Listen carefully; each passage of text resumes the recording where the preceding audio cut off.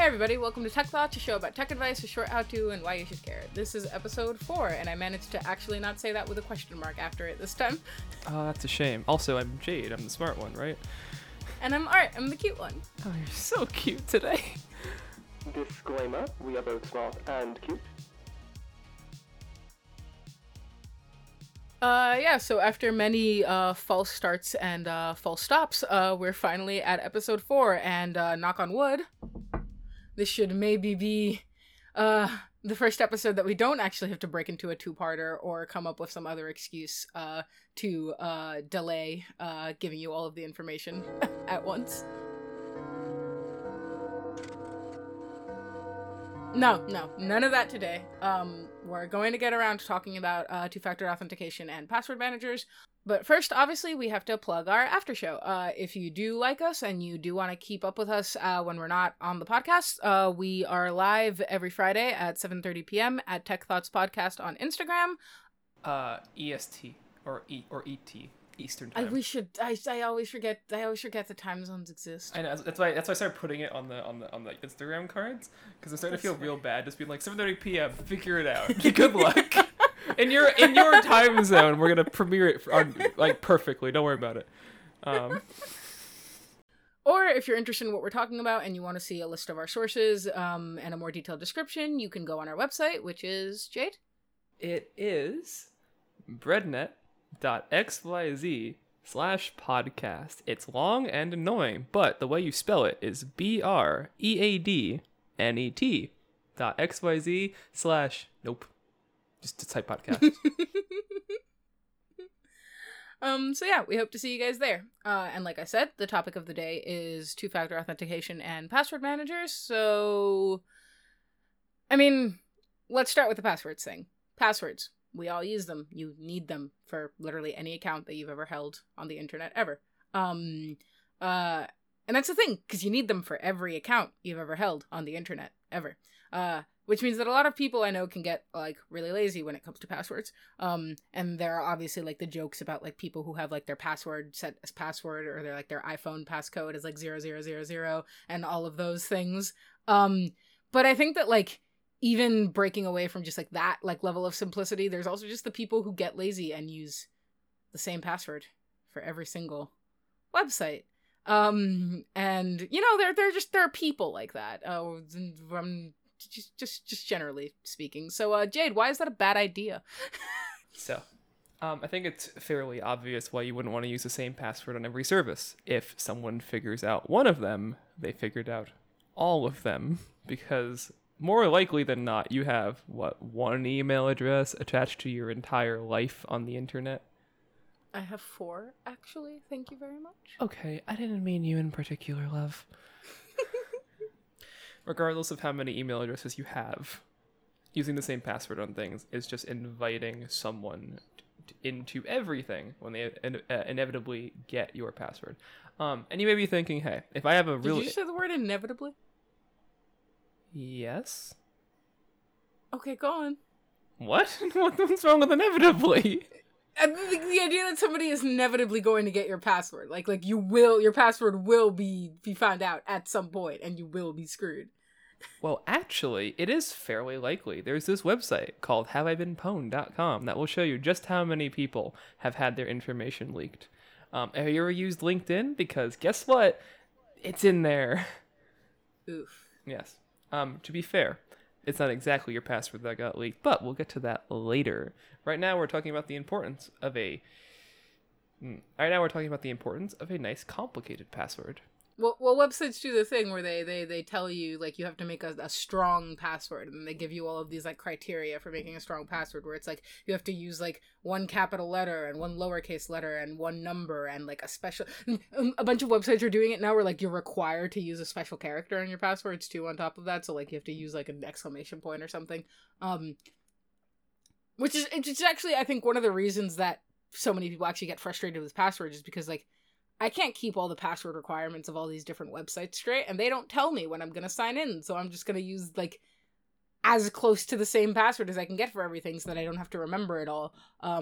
Which, again, I'm not saying is, like, at no point, just to make it clear, I'm doing the thing I do on the show where I explain sort of, like, what the average person is probably thinking and what kind of mentality goes into doing these things. I'm not defending it because it's like, as we just went over, it's a bad idea, and we're probably going to go over about how it's an even worse idea, aren't we? Yes. So, Yeah.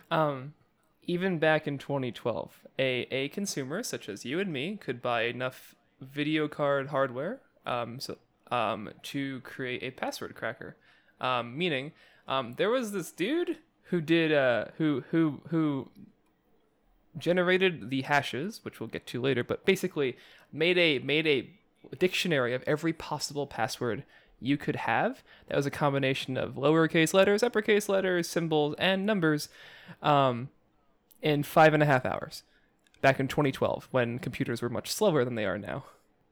And that was just some dude. Like, he didn't have anything special. That was just some guy who did that? That was some guy who bought a couple of off-the-shelf video cards, or graphics cards, if you want to call them that. And yes, that's what he did with them. That's not great. No, it's not. So, again, all I want to do here is to keep in mind that if you can do that with non-specialized hardware in 2012, I'll tell you exactly what you can do in 2020. So I'll quickly explain what hashes are. All hashes are a cryptographic algorithm. You do not have to remember the word cryptographic. Just know that its intention is it a secure way to take information, transform it into something that represents it, that cannot be reversed. Okay? Okay. So it's kind of like a serial number for your password. Okay, yeah, that makes sense. Sure. The way most password or credential leaks happen is that you have a leak of your username and a hash that represents your password. Internally, websites compare your password, not directly, but they hash it and then compare it to the stored one. And if those match, then you're the same person, they let you in. Usually what happens in leaks is that you get a list of these hashes. And you might think, oh, these are probably useless because you can't reverse them. Yeah. But the algorithms to make hashes, such as SHA-1 to 256 and all of its variants, are open source things that people know how to do. So you could, over time, reverse engineer it. Yes, you can brute force it is the word for it, actually. Okay. The guy who spent 5.5 hours to just brute force all that information was just creating hashes for every single 8-character password. And that's what you do. Then you just compare that against what you've calculated, and you already know what it is because you're the one who calculated that. So you can just find matches. Yes, and it's even faster now because in the case of the SHA hashing algorithm, there are instructions since 2016 at least. I forget the exact year, but at least since 2016, there are instructions built into your processor. Instructions are just things that your processor knows how to do that are like a faster way to do things. Like the way your video card works, it has instructions that tell it how to paint a picture, basically. But CPUs have that further things, including hashing, SHA hashing, meaning the thing that took 5.5 hours to do on video cards can now be done probably much faster by CPUs, which are way cheaper. Okay, so it's fear mongering to hell. No, yeah, I mean, like, that's terrifying. I'm not going to say it's not terrifying because it is. But then I guess the question becomes, as it always sort of becomes on this show, what are you supposed to do about it? Because, like, in 2020, who's really going to keep, like, a little password managing log book, like, physical log book, like people used to in ye olden days? Actually, some of my clients, but we've since we've since improved since the days of the Neanderthal. We've invented password banks. Password banks. Wait, so like that thing in your browser that just like asks you whenever you input a password if you want to save it and like keeps track of it for you. That thing. Well, yes. Okay. There is no, but yes. Basically, your browser's password manager is very similar to what I'm trying to describe, and it does kind of fall under the same kind of circumstances. The issue is, one, if you're using a browser that is kind of untrustworthy because of who made it, aka Google Chrome. Remember to listen to our episode on Google Chrome immediately before this one. And regardless of which browser you use for that purpose, at the end of the day, you'll be tying all of your passwords to a browser. So if, say, you were using Firefox as password manager and you wanted to log into like your bank app, would you really want to dig out Firefox to go look for your password in there instead of having a dedicated place for it? Okay, yeah, that does sound annoying. So, but if you're not talking about in-browser solutions, then what are you talking about? Oh, other applications, such as our sponsor for the day, LastPass. No, I'm sorry, this is again not Linus Tech Tips, but we would very much like to see Mr. Tech Tips on our show, isn't that right? I love how we really just committed to calling him Mr. Tech Tips full time. What's his last name? Sebastian? He has two first names. That makes him inherently untrustworthy, and yet I want him on this show so very badly. Same. But LastPass is closer to what I'm talking about. It is a password generating solution that stores all of your passwords and usernames and other credentials to each website you need based on their URL. So like they're easily grabbed. There's nothing bad about LastPass. Like, it's an application that syncs across their own service. They seem dedicated to actually keep taking care of you. The only issue I really have with them is that last year in 2019, for people who aren't listening to this live, a lot of air quotes, in 2019, Google actually revealed that LastPass had a vulnerability that the last used credentials, the last thing you logged into, could be read by other websites. Oh, so like websites could access the login credentials for websites other than their own. Yes, precisely. At least for exactly the last one that was used. So it's not like there was an array of them they could access. Just if you happen to log into something important a second ago, they can tell. That's not the worst thing in the world, but yeah, it isn't great. No, it's not ideal. So as a result, instead of using a LastPass or another similar service solution you could get, I like to always plug an open source solution. So for today, I'm plugging an application called KeePass, which is one of my favorites. It's an open source, free to use application that stores a password bank in their own little format that can be encrypted with a password of your choice, which, hey, by the way, you should probably pick a good one for this one. Yeah, fair enough. It's holding literally all of your information. Take it seriously. Yes. That password bank can be saved to a file, and that file can be on your computer locally, on a cloud service you want to use, or trust, or don't trust. Because again, if the password bank is encrypted, it doesn't actually matter if you put it somewhere untrustworthy, because you still can't see what's in it. Okay, yeah, that sounds really great. Actually, how hard is it to set up? Fairly easily. If you're running a Windows computer, then it's a quick install. If you're running a Linux computer, you know how to do it. If you're running a Linux computer, you chose to use Linux, so you knew what you were getting yourself into. While, yes, it's very easy to install KeePass on Linux. It's built into most repositories. We won't get into that today. If you're using macOS, there is no KeePass-made application. There are offshoots, such as KeePass X, that use the same files, so you can still view everything the same. It's just they just don't make a distribution for it directly. Another thing KeePass has is plugin support, which is very useful. You can get plugins that let you authenticate the database using other methods, such as with a physical hardware key, which we'll talk about in a moment, as well as providing two-factor authentication support. Similar to using an application such as Google Authenticator, you could get your second-factor auth codes and your passwords all from the same place. Is that a super clean segue into our next topic? Because that was pretty smooth. Well, yes it is. Multi-factor authentication. What is it? Well, it's literally just another means of authenticating other than just using your password. And forms you may have seen this in, again, are second-factor authentication. If you've used Google Authenticator for anything, that's exactly how it works. Or if you've used that sort of thing that it's another thing that's becoming more and more commonplace, where you have to like confirm with a bunch of numbers that were like texted to your phone in order to get into like your Gmail account or something like that. That's also second factor authentication. Yes. But actually no.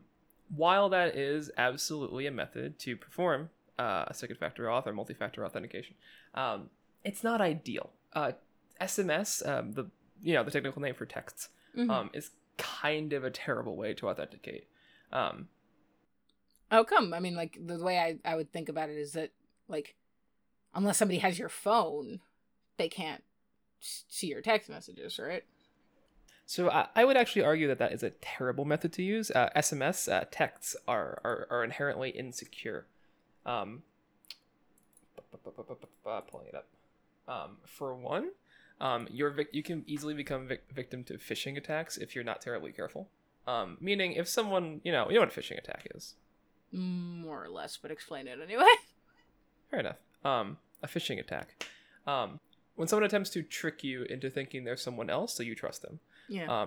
Often used to like create fake like bank web pages, so you log into those, but also used in text messages. If someone tells you they need the code from your phone and it seems to be something you just use, you might fall for it. I don't mean you in particular, but it has happened. Yeah. Although most of those codes literally tell you don't share these codes with anyone, so I really don't know how people fall for that so commonly, but I know that they do, so you're making a good point. Yes.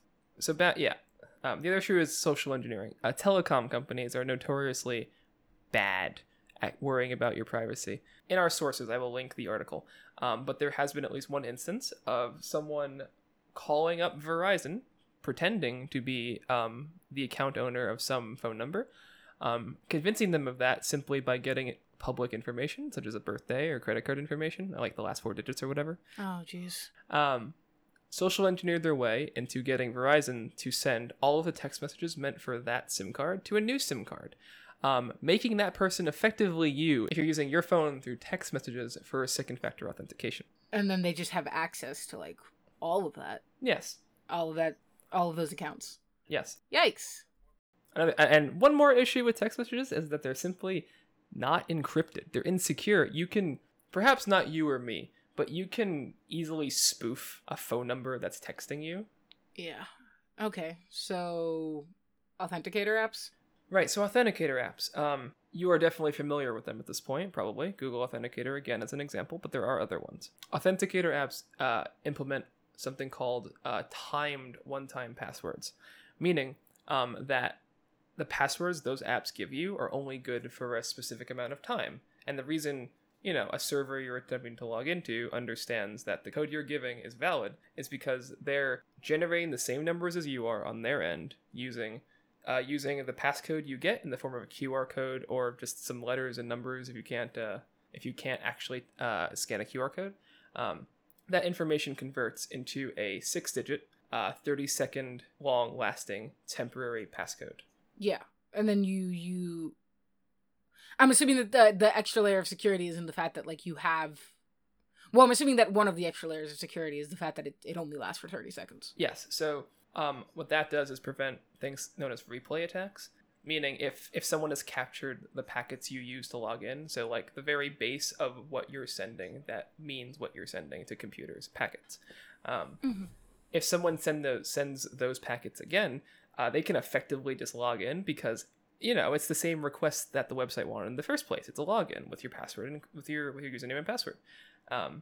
But with timed one-time passwords, that information is invalid in 30 seconds. So unless someone is staring you down, somehow has access to your encrypted traffic already, and is literally sitting there waiting for you to press enter so they can do it too, you're probably fine. They're not getting in. Yeah. So those are timed one-time passwords. So there are also physical solutions. There's something called a hardware key, which, similar to timed one-time passwords, will give you a code on a little fob that you can read that will do the same thing. Yes, I see the look on your face. No one else does. That sounds like something out of a spy movie. Like, just to be perfectly honest with you. Sometimes spy movies are accurate. Sometimes. Fair enough. Not Kingsman. You should watch Kingsman though. You should watch the sequel with me later. Yeah.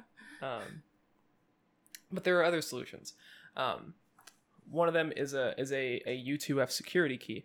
A common brand that you may have heard of is YubiKey, an open standard. It's a little USB flash drive looking thing that when you plug it in, it supplies its own unique identifier as part of the authentication chain.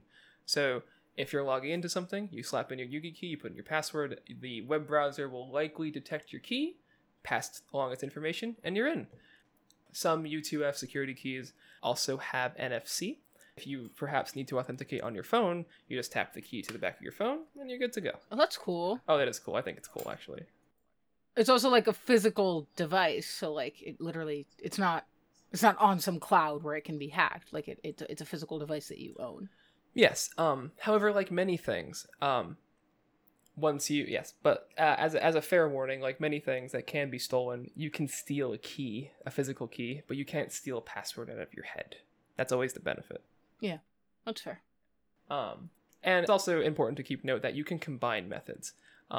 For example, some websites let you do a second factor authentication, like timed one-time password and a YubiKey and a password, in case you're that paranoid. There are plugins for KeePass that let you use all of these methods just to authenticate your password bank in the first place. And I always think that's a really lovely idea. So you can build an impenetrable fortress of all of your passwords. Yes. Well, of course, there's always the one weakness being you. As I'm sure the NSA would tell you, it might be hard to crack a password, but it's not hard to crack a bone. Well, on that note, that's all the time we have for today. Not a lot of pushback from me this episode. Frankly, these are things that I feel like I've wanted to get set up for a very long time. I was one of those people who hopped on second factor authentication as soon as it started being a thing that like websites started encouraging you to use. And hey, free open source password bank, like that sounds great to me. These with the amount of leaks that happen online just all of the time these days, it doesn't hurt to be secure. So that's just sort of how I see it, and why I'm not really fighting Jade on this one. But thank you guys for listening to our episode. As always, we are live at 7:30 p.m. EST on Instagram at Tech Thoughts Podcast. Might be EDT currently. Oh, come on. ET. ET go home.